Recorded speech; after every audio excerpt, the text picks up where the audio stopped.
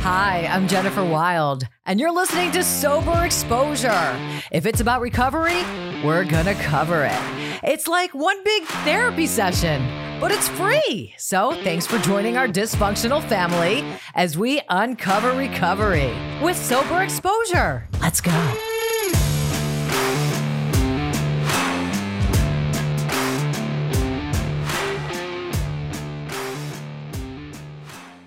This week on Sober Exposure, we have Brandon Lee. Brandon is a news reporter for CBS Phoenix, and I met him in Los Angeles a couple years ago, and he's such a compelling story. This guy recovers out loud like nobody else, so he's going to talk all about it on Sober Exposure. Get ready. Let's go. It's Sober Exposure with Jennifer Wild, and I have someone I'm really excited about. I always say that, but I mean, this is a true professional. I'm not even going to have to talk. And he's in a hurry too. He's in a hurry because of course he's advocating again for we addicts.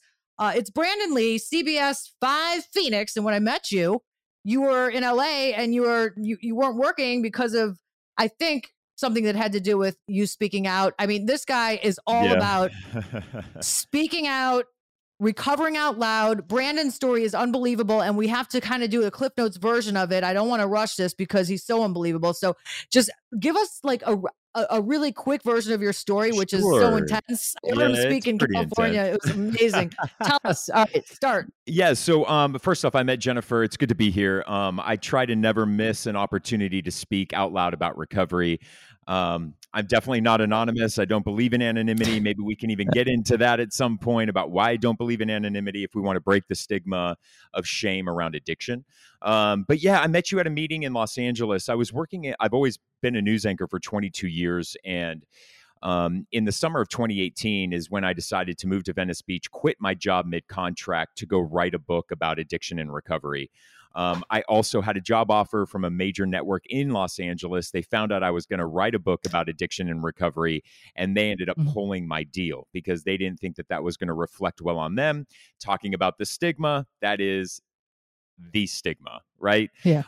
So I ended up writing my book anyway. And you know what, listen, I always tell people my higher power already has my back, has my life planned out for me, and they're guiding me. And my higher power, she will protect me from things that even though I want it, she may rip that away from me because it's not the best for me. And so I look back at that experience, how upset I was at that time that a network would actually pull a contract for me from trying to advocate for mental health. But at the same time, I look back and I'm like, wow, trust in my higher power. She protected me from something that was going to be toxic for me. Because why would I want to be in an environment where I'm controlled that won't allow me to speak out about my true story and authenticity? Right. Where they didn't understand you, because we'll get to what you get to do now, because I saw some of your news stories and some of the documentaries you put together, which are amazing. So yes, that is unbelievable. I got chills when I saw that you were working in Arizona doing that. Yeah. And I also you called she. So like you, right? We're in broadcast, and I always say, you know what? I'm going to use you as a platform for good. So I'm going to use this platform to reach a larger audience about addiction and recovery. And I'm grateful that the CBS network station that I'm at in Arizona allows me to do that. But at the same time, they also know we do Q score ratings in our business, you know, your likability score. They did that after I wrote my book, and they did focus groups, and my Q score went from like a 7 to a 10 because, you know, they see the upside. All right. They see the upside of that, having a recovered meth and heroin addict as their news anchor, because it was relatable to the public, because addiction touches every family in America. We all know somebody or have a family member who's in it. So the audience, I think, just saw relatability in that. Now, I'll take you back to my childhood. Here's the Cliff Note version of my story. I'm also an author of a book called Mascara Boys. So if you want to really dig deep about the story, you can. I grew up in Orange, which is an amazing story, and I'm having you back when we have time, and you're going to tell everything for like 2 hours because it's so good. I'm totally down for that. I was so compelled. Okay. So I grew up in Orange County, California, Laguna Beach. I grew up as a little rich kid in a really nice house. I went to all boys private Catholic prep school. Definitely the definition of privilege right here. At age 15, however, and I was playing soccer, international soccer, and you know, I had great grades. So from the outside looking in, people were like, "Wow, this kid like has the life." What a lot of people don't know is that I was abused a lot. I was molested for a period of years by my youth soccer coach and by my piano teacher. And I don't need to go into graphic detail about that, but it was just quite a few years of molestation. My mom, unfortunately, and I have to say this, I will love my mother unconditionally. I will love her till the day she departs this world. I do not have a relationship with her. It has been years. I had to keep a boundary. I love her, though, and I know that she did the best that she could, but that generation of our parents, therapy was not okay. And so our parents went through life in survival mode. And unfortunately, they passed on a lot of that unhealed trauma to me, and they weren't able to be those quite loving, unconditional love parents. I know they did their best, and they offered me the best that they could. Unfortunately, a lot of it was unhealed. So I did suffer a lot of mental abuse. I grew up in a house where I was so afraid to ever speak, fearing that I would either get beaten or screamed at or yelled at. And I saw a lot of violence as well. I'll leave it at that. But it was pretty terrible. So at age 15, here I am addicted to cocaine and became a sex addict in Laguna Beach at age 15. Because how'd you do that, little prep school boy? Yeah, I mean, our parents had a ton of money, so we would just steal money from our parents, go to Santa Ana, California, and buy a ton of cocaine, and then do lines on the beach. And so. I didn't know that I was escaping then, but at the same time, I knew I was gay. I was a really good athlete, and that was really hard in the 90s to be gay and be an athlete. You just couldn't do those things. And so I had a lot of gay shame as well. And so I wanted to fit in, and so I started abusing cocaine, and I just remember it made me feel good. Now, I didn't know what I was doing. I just knew it made me feel good. So at the time, I was escaping. I was numbing. But I just wanted to chase that feel good. So that turned into ecstasy, turned into meth, turned into heroin. I was partying in New York City. But it's crazy because I was taught at a young age to work hard, play hard. And I got straight A's. I got into NYU. I got into film school. And I was working 40 hours a week at the Today Show when I was, in New York City. But at the same time, I was partying so hard. Fast forward to the very end. I was. Well, there's a very compelling quote, something like, just two different lives, a druggie in the slums of New York at night, or something in your book that says something like that. Yeah, that was in LA because I was a street reporter in LA, and that takes me to my rock bottom of January of 2010. And I no longer count sobriety. I no longer count my days. It's based in ego for me. I think the CHIP system is based in ego, and I think it keeps a lot of people who relapse from coming back because they carry that burden of shame that they got to now throw their chips in and start over from day one. I'm of a totally different belief than the AA belief that of continuous sobriety is what matters the most. I don't believe that. I believe in totality of sobriety. I think relapse is a part of so many people's stories, and I always count it as dark time. So if you were out for a month, you have a month of dark time. You don't lose all the experience, strength, and hope that you gained up until that point, but you pick yourself up and you continue on. And we can get Brandon, that's amazing. Yeah, but I also want everyone to know that he's not saying this because he was a chronic relapser, because he's coming on the show with a month. No. I mean, you have significant. I have a significant amount of time in recovery, but here's the thing. I meet people with significant amounts of time in recovery that have no recovery, Jennifer, but I look at them and I'm like, your life's a mess. So at 30 years sober, this is what I have to look forward to. So the totality of sobriety means nothing to me because I've met people with 2 or 3 years of sobriety who have much more to offer than somebody with 30 plus. So just in that itself, it's not about that. So when you meet somebody, here's the thing. Here's one of my issues with AA, and I'm grateful for AA. I did meetings for 10 years, 5 a week. All right. So I've done my AA time and I've done the meeting thing. But here's the thing. When you walk into a 12-step meeting, and what's the first thing they do? Hi, what's your name? Jennifer. Jennifer, what's the second question people ask? How much time you got? How much time you have? What we're doing subconsciously is we are sizing that person up and we're taking an authoritative approach. So if Jennifer, you tell me, I think when I met you, how much, I'll ask you this. How much time I had like 6 months, I think. Right. I had you on my podcast when you had 6 months. So if I'm looking at you 6 months, what do I immediately do? Oh, well, I have 10 years. So now I'm going to take the authoritative approach. Somebody goes, well, I have 5 years. Well, I have 10, right? We're naturally taking an authoritative approach, but we shouldn't be, because the person with 10 years doesn't necessarily have something more to offer than the person with 5. So here's what I challenge people in the 12 steps rooms. Jennifer, hi, what's your name? Hi, my name is Jennifer. Jennifer, how's your life today?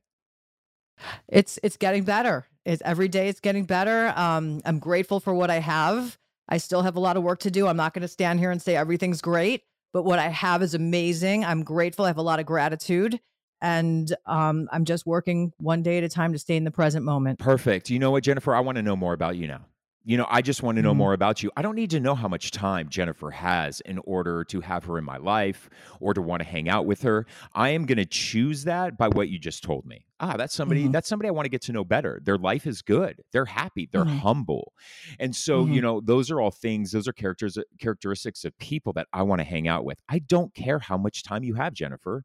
It does not impress me, and it doesn't do anything for me. Yeah. And they could lose that time in 2 seconds anyway, I mean, it's Exactly. just a split second away. Yeah, and So, yeah, as we're talking, and I'll get back to my rock bottom, but as we're talking about this, and here's my analogy, and I'll bring you two of them. So I ran the New York City Marathon back in 2017. I survived 9/11. I was living in New York City at the time, so Mm. this was part of a healing technique that my therapist had me do. Because I refused to go back to New York City since 2011 until 2017. And mind you, I spent 10 years of my life there. My phone number is still a New York City number. So, but I survived 9/11. I was there on Ground Zero when those towers came down. So that was a Shit. traumatic event. And so healing for me was running the marathon. So I trained my ass off to run this marathon. Okay. And I'm a competitive guy. I'm a former athlete, international athlete, and I'm like, I'm going to try to qualify for the Boston Marathon, which means I needed to average about a 7-minute mile pace. So I was on pace. I hit mile marker number 17, Jen, and my body collapsed. My body broke down. Mm. Okay. And I'm sitting there on the side of the race. My muscles are cramping and I broke down crying. This race official comes over to me and says, "What's your name?" And I said, "My name is Brandon." She goes, "Okay, just take a few deep breaths." She's trying to get me to stop crying. And she goes, "How bad are you hurt?" And I'm like, "My muscles are cramping." And I said, "But I'm not going to make my qualifying time for the Boston Marathon. I'm not going to do this. I'm not going to make the time I was saying." She goes, "Brandon, are you trying to win the New York City Marathon?" She goes, "Because if you are, they actually crossed the line an hour ago." Mm. And so she goes, "Calm down." She goes, "Here, what we're going to do." She goes, "I'm going to get you some really powerful electrolytes. I'm actually going to massage out your leg. You're going to get back up. You may not sprint to the finish line." She goes, "But you can walk." She goes, "You can walk to the finish line, but you're going to finish this race." Oh my And God. so what I do, I got back up. Did I make my qualifying time, Jen? No, I didn't. Did I cross that finish line? I absolutely did. And so, did that race official in that moment, Jen, go, "You know what? You got to go back to Staten Island at the start of the race, mile marker number 1, and rerun this race"? No, you Right. didn't. You pick yourself up, you dust yourself off, you fix whatever it is, you learn from that fall, you learn how to treat your body, and you continue on. The second analogy I'm going to give you is this. When people go to master's school, Jen, they're managing sobriety, they're managing a family at home, they're managing a full-time job. If you're in your third year of your master's program and you happen to fail a class, or you don't pass, it's either pass or fail. If you fail a class, does the dean of students come to you, Jennifer, and say, "You need to start back at class 1, year 1, and do everything over again"? No. You don't lose the knowledge that you have gained up until year 3. You pick yourself up, you relearn that class, you pass it, and you move on. That's all I care about. It's a continuous growth in life. It's not about continuous sobriety. I love that You you said that don't because you yeah. don't lose everything you have learned before you relapsed. Well, and the most important thing is that it does prevent, I believe, so many people from coming back. And as a chronic relapser, the It shame of having to stand up and, pick up a white chip is like having to get naked in front of it's 10,000 people. rooted in Like, shame. it's obnoxious. I agree. It's a So shame yeah, I system, love and it. there's a lot of people who tell me, Jennifer, I get hit up on social media all the time because I'm a news anchor, so public has full access to me, and I recover out loud.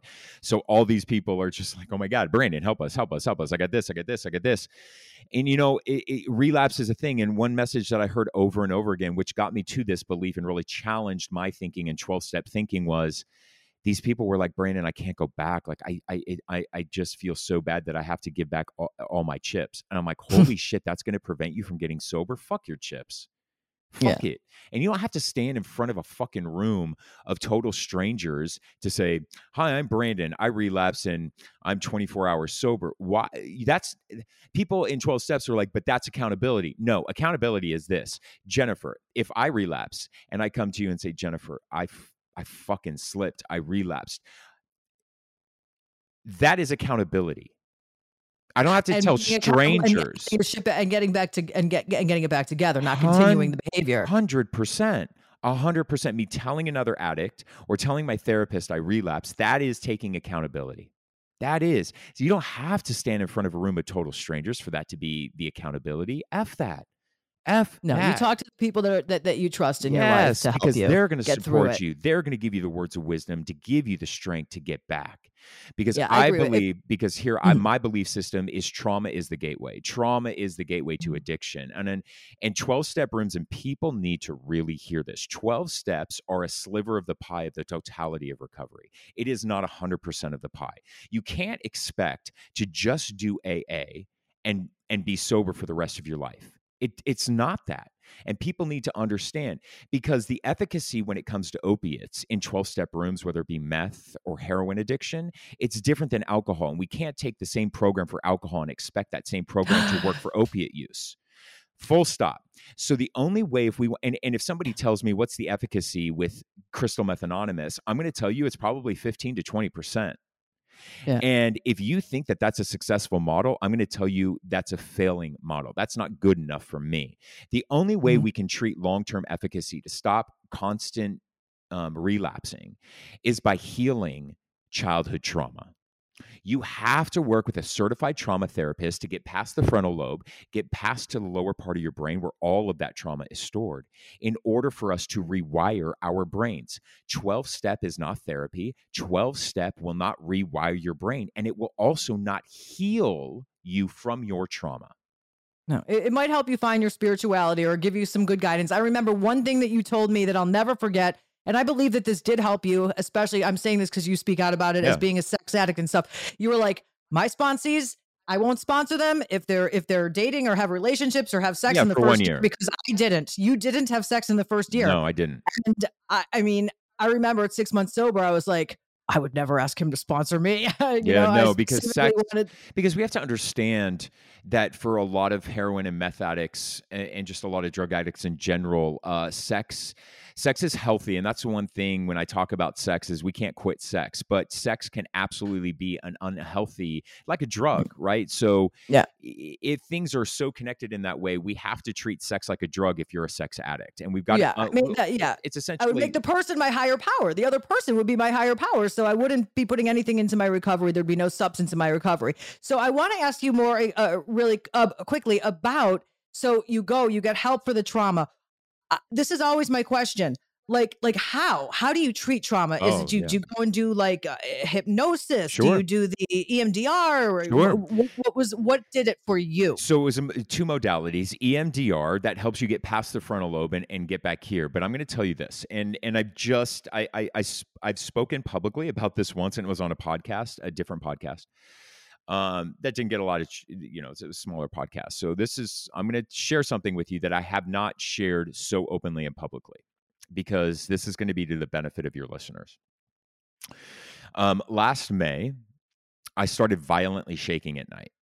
I'm talking for 4 or 5 hours, and I'm not talking I have the shivers or the shakes. No, I am talking if there was a camera pointed at my bed, it would look like someone was performing an exorcism on me. And that started in May of 2020. And that happened all the way up until January of 2021. And mind you, I was doing talk therapy, and I do talk therapy every Tuesday for 2 full hours. Okay. And I was still violently shaking. In January, I couldn't take it anymore. And for 2 weeks straight, I sat there at the edge of my bed and I contemplated taking my life and thought about taking my life, committing suicide, because I could not see a way out. And people need to understand this. There are CEOs of treatment centers who would come over to my home, take me into their treatment center, and not charge me $1, because that's how much they love me and the advocacy that I do in mental health. Did I, Brandon, privileged, with all the resources available, health insurance and everything, talk therapist, did I tell anybody? No, I didn't. Because when you are in that state of mind, it is too late. I needed to heal earlier from then when I planned my death. But I have my talk therapist every Tuesday. That is in my calendar. It does not change. It's not a floating calendar. She is in my calendar every Tuesday. She and I are so connected. I logged on to my Zoom therapy meeting, and she looked at me and goes, Brandon, before you say a word, She goes, I believe your higher power came over to me over the weekend. I just need to ask you something straight up. Are you thinking about taking your life? What? And I said, Pat, yes. And I broke down crying. She goes, okay. She goes, I've been very concerned because you are actually the type of person who would do it. Somebody in the public eye, someone who is doing all this advocacy, but somebody who has these violent shakes at night and suffering all this trauma. She goes, that's it. She goes, beginning on Thursday, you're going to be meeting with another certified trauma therapist. His name is Toby. He is a shaman.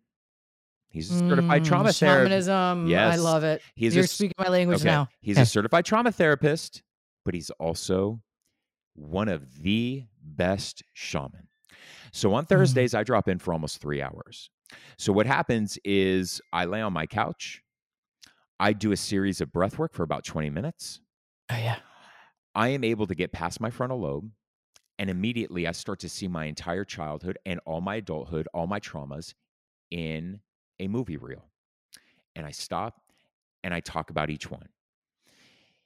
I remember Jennifer. I was screaming out loud. It's like cathartic.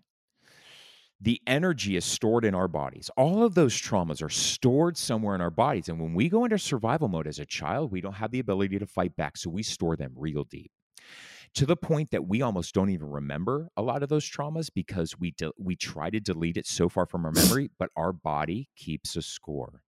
And we store that energy in our body. So people ask ourselves, why do I keep choosing?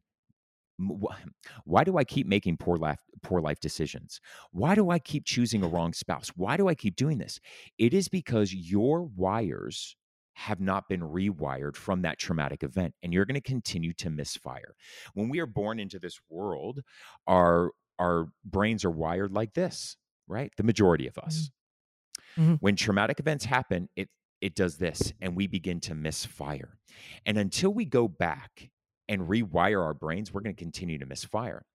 So those shamanism, when I started with shamanism, I was remembering things that I did not consciously remember. And each session, we heal from that traumatic event. Mm-hmm. Within a month, 2 months, since January, that first session, I have not violently shaken once at night. Not once. I am today the happiest I have ever been in my life. Today, more so than when I was 5 years recovered, 10 years recovered, 11. I am the happiest today since working with the shaman, rewiring my brain from all of those traumatic experiences. And that leads me to this. In late April, I'm an artist as well, by the way. Yes. And so I hadn't put my hands in paint in more than a decade. In April of this year, I started waking up with visions at 3 a.m. in the morning, to the point that sometimes I wasn't able to go to bed, back to sleep. So Toby, my shaman, says, here's what you're going to do. You need sleep. You're going to put a sketch pad on your nightstand. And when you get these creative images coming to you in your sleep at night, you need to draw them out, write them out, and go back to bed. And so that's what I do. And then the next day I go into my art studio and I try to create what I saw in my dream. The art that is coming out of me now, that is essentially my inner child, and I call him Little B.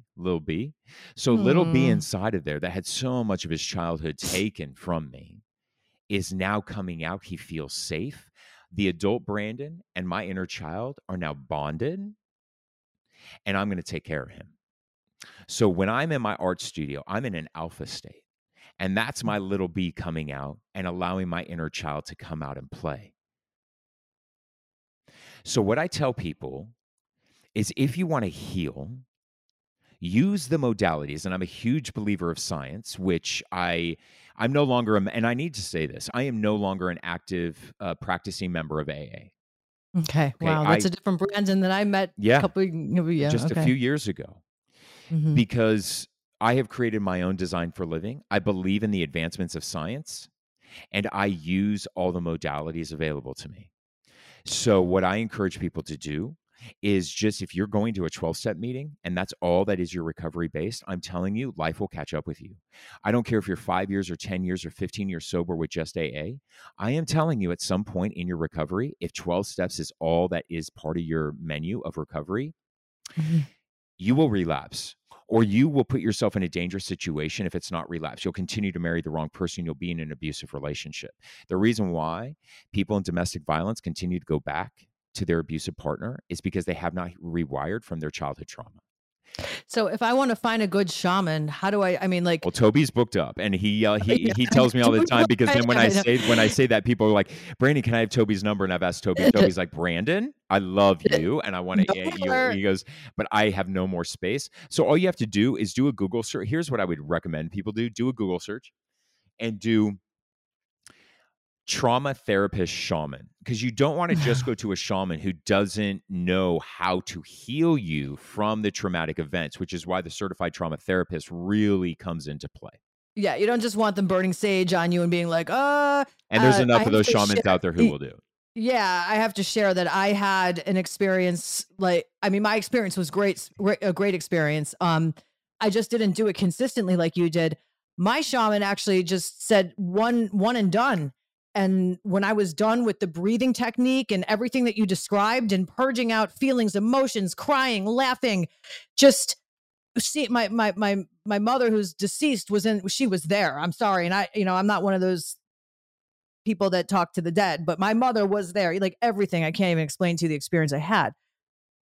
And I felt amazing. And I think the mistake was that I don't think I finished it, Yeah. I'm surprised that she only had me do it once. No, I do it every Thursday. Wow, that's a lot of energy. I drove home. I was like, first of all, when you're in it, it's like almost like an acid trip. I felt like I was tripping on acid. No, it really is. So afterward, what he encourages me to do, I have to sit in my bath. I'm grateful that I have a really nice bathtub that's separate from my shower.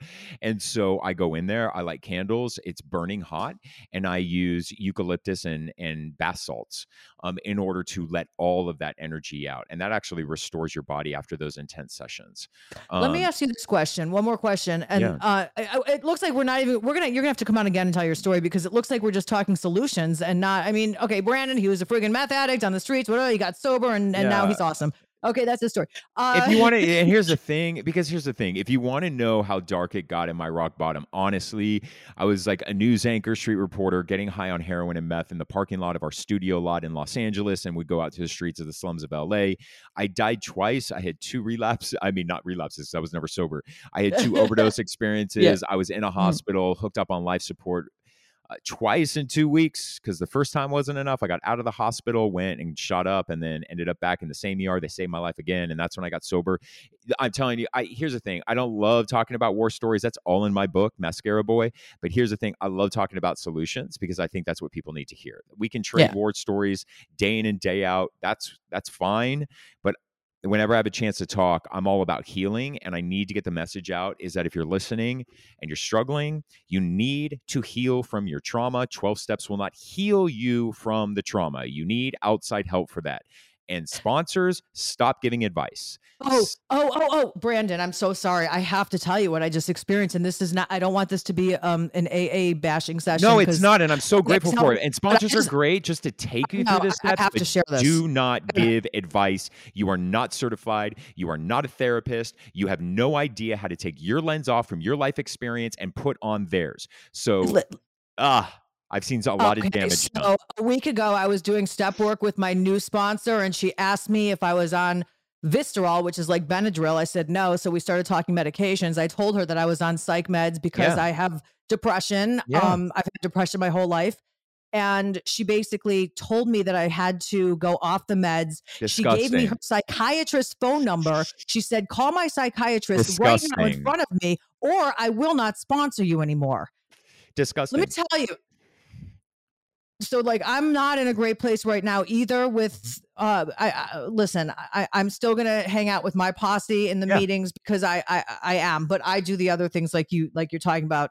The Reiki has always helped me. The meditation is so important. And so about the shamanism, does it work? Do you think it works if someone finds one online, or do you think it needs to be in person? Oh, no, I don't do mine in person. Oh, it's online. Okay. Oh, because Good. the pandemic. And Toby is in Alaska. And Toby he refused to ever do online sessions. He only wanted to do it in person because he really moves energy. I mean, it's crazy. He like is able to talk to my spirit guide in the Mhm. craziest effing ways. Like, I know people are like, what? I'm like, no, the real shamans are legit. They're spiritual healers as well. And, the pandemic forced him. He had to do it because he couldn't see people in person, and so that forced him. But he was afraid that he wasn't going to be able to have that same energy impact on people. It has proven that he can. Yeah, well, energy has no time or space, or because I do Reiki, and Right. there's no time or No, space you for can energy. absolutely do it online. You can absolutely do online sessions. If they're really good, it doesn't matter. And so I encourage everybody to reach out and do that and find a modality that works for you. Um, it's so important, Jennifer, if you want long-term efficacy, if you want a better life. And I just really, really encourage people to go for it and to try something new if what you're doing is not working. He also does ayahuasca. I don't do ayahuasca because I'm able to drop in through deep breath work, and I would rather not use a drug in order to get past the frontal lobe.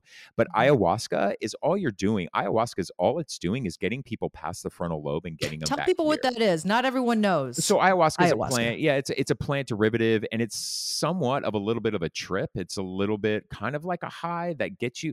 All it's doing, like mushrooms, like, microdose. I'm all in favor for microdosing with shrooms for people who suffer PTSD. That would never be acceptable to tell somebody in AA or tell somebody in 12 steps.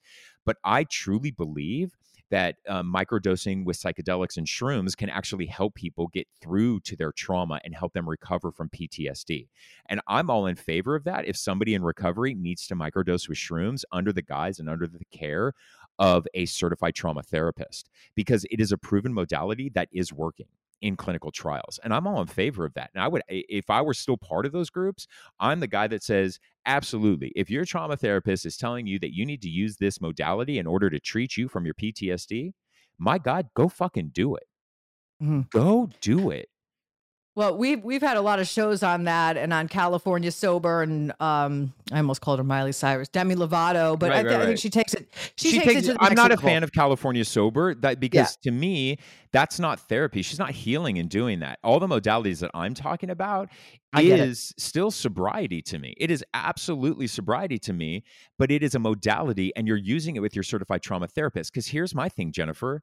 If I'm on Xanax and my trauma therapist and my psychiatrist has me on a dose of Xanax, which I was on a period of time in my recovery, did anybody else in the rooms look at me and says, that's a relapse, you shouldn't be on Xanax? Fuck no. Why? Because it's a pharmaceutical approved FDA drug? Right. And that's okay. So you're okay Right. with pharmaceutical. You're okay with me having to take Lunesta to go to bed every night, but you're not okay with me to go do this other modality that's actually healing me from my trauma. And this is where I disagree with the path to recovery.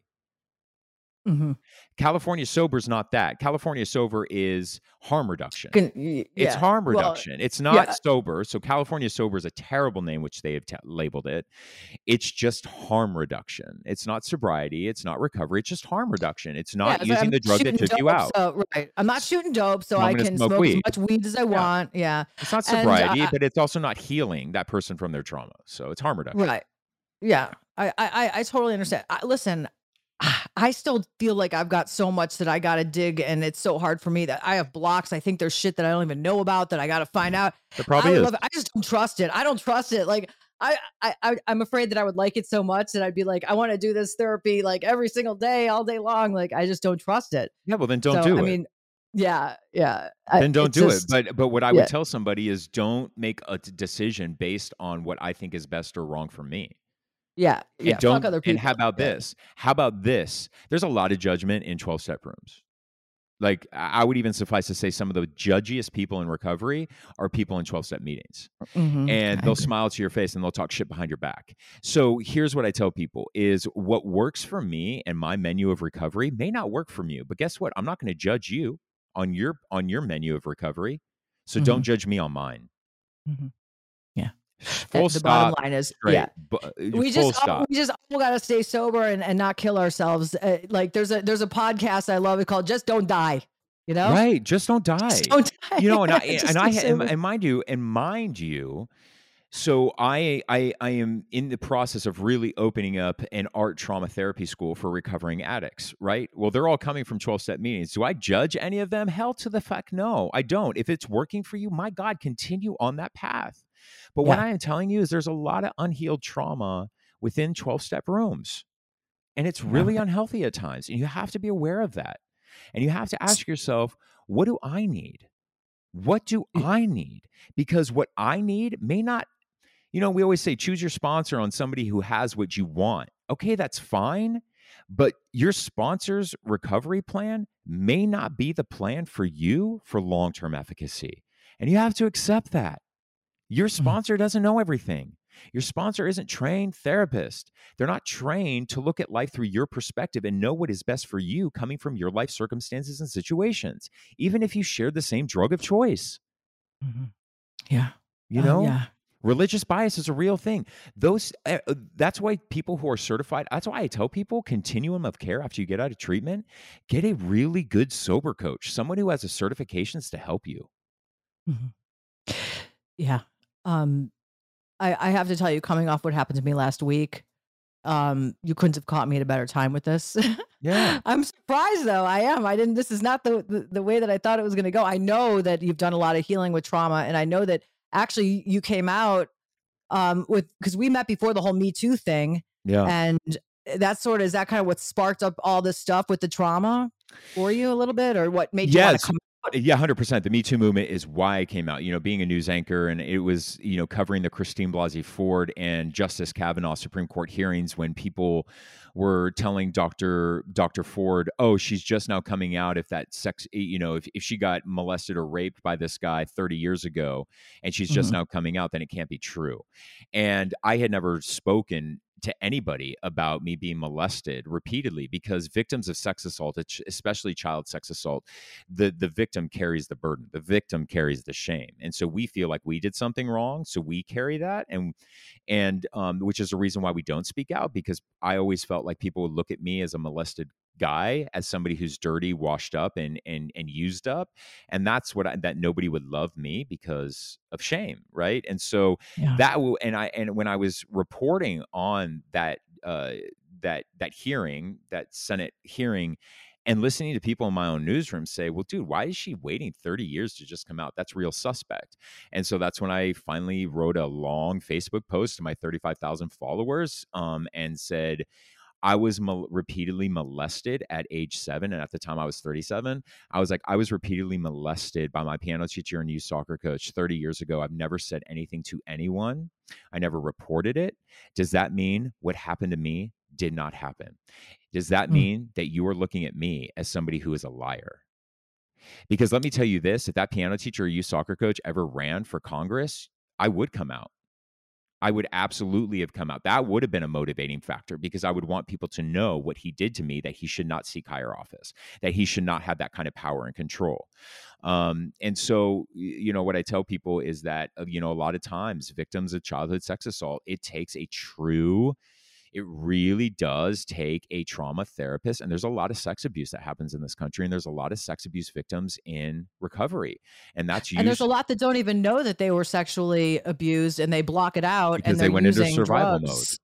Yeah. Right. And so, we just have to remove that stigma and remove that shame that if you are a victim of sex assault or sex abuse, you played no role in that. You deserve to put that burden back on them, back on the attacker. You don't own that, and get rid of that weight, because that weight will weigh you down. Wow. I love you. I love everything that you speak for. When I heard you speak 2.5 years ago, I loved you. I loved your story. And I just got to tell you, everybody, this was back in the AA days. Everybody was like going to rush to shake Brandon's hand. I basically like stormed. I just pushed them all, like George Costanza in that one Seinfeld episode where he just pushes everyone aside with the fire. I don't know if you watch Seinfeld, but that's how I was to get to Brandon. I was like, can I come on your podcast, please? Yeah. Just because your story is so compelling, and being in the media. And I just relate so much too, because listen, my mugshot was plastered all over South Florida. Yeah. And It was, I was up for a big job, a big radio job. The next day I was supposed to start. Obviously, I was not employed by that company. They were owned by a bank. But so, just the fact that you have the balls to go out there, how you turned down a job because of the book and you stayed true to yourself. Yeah. And now look at you. You're absolutely amazing. And Thank I'm you. so glad that you came on. I know you have to go run. And just before you run, tell us where you're going. Tell us what you're doing. So I got amazing. Thank you so much. I really, really appreciate that. It's taken off in a way. I started doing artwork back in April again, finally after a decade. So I've always had that artistic ability in me. I just never tapped into it. And it's taken off in ways. I did it to heal. So people need to know that I did not do it to start selling artwork. It has, my higher power is great and I'm super blessed and very humbled by it that the artwork has taken off. I don't have, I create a piece and it's gone the next day, which is amazing. And I'm grateful for that. But I got a vision in my sleep 3 weeks ago.